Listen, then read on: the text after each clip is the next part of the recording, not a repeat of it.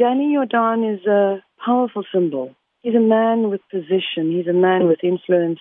He's a man like many, many other men who, despite the privilege of their position and the responsibility of it, are, let's say, there's sick sexual behavior that's become normative.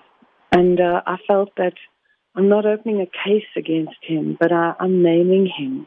And I name him because I think it's hopefully going to help other women that if I'd named him before, maybe wouldn't have experienced, which something I know has happened. I'm sure, 100% sure, I'm not the only survivor. And in fact, I have been in communication with another woman who I don't know if she'll be prepared to come out, but a similar story.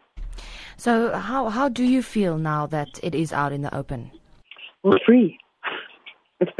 I feel free, because hiding something because you feel ashamed, it causes dis-ease. It causes sickness. It affects your personal relationships. It affects how you relate to sex. And so there's been things the last few years especially that I've had to look at and kind of inquire, go into self-inquiry. What is it? What is this thing? And then the Me Too, I hadn't planned this disclosure. It's been a kind of a 3-day process, you could say. It's been a 3-day journey, but it's almost like it's that feeling when you're walking and you don't really have to have the map anymore because you're on the path and you're kind of taking one step at a time with trust, and then things fall into place and you're right. It's right. This is right.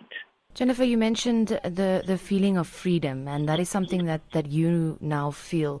But did you do this perhaps in the back of your mind as a way of encouraging other women to do the same and not fall 100%. silent?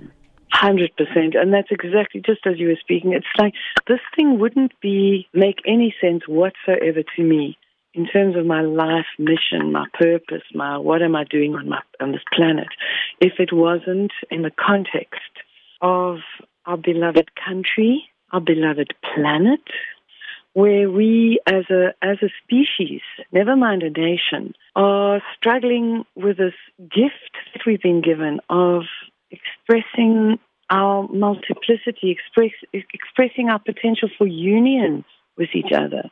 When we make love, it's our opportunity to meet in the most intimate way the other, to dissolve that sense of separation. But somewhere we are using that gift in a very distorted and destructive way. We objectify the other, we alienate ourselves from the other, and the other becomes like an enemy in a way. So rape is not an act of love. Rape is an act of anger, it's an act of punishment, and it's an act of shame. Jennifer, you mentioned that you won't be pressing any charges. Are you expecting or have you received any backlash from this? No, I haven't, and I'm relieved. I don't know. I don't know. I know that some media houses yesterday, that there was some talk of an interdict, but they've actually been very quiet.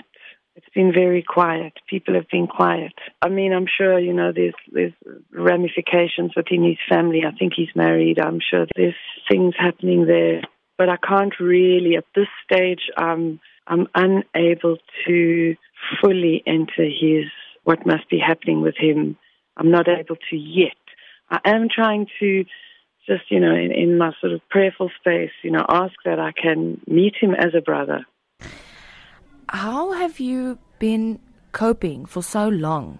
And have you forgiven Danny? I think have I forgiven him? What I've been doing the last 3 days in being able to state my truth, in receiving feedback I've mentioned before, but there's like these 3 little words that have come back to me that have been so beautiful and so healing. Responses that are just distilled into, I believe you.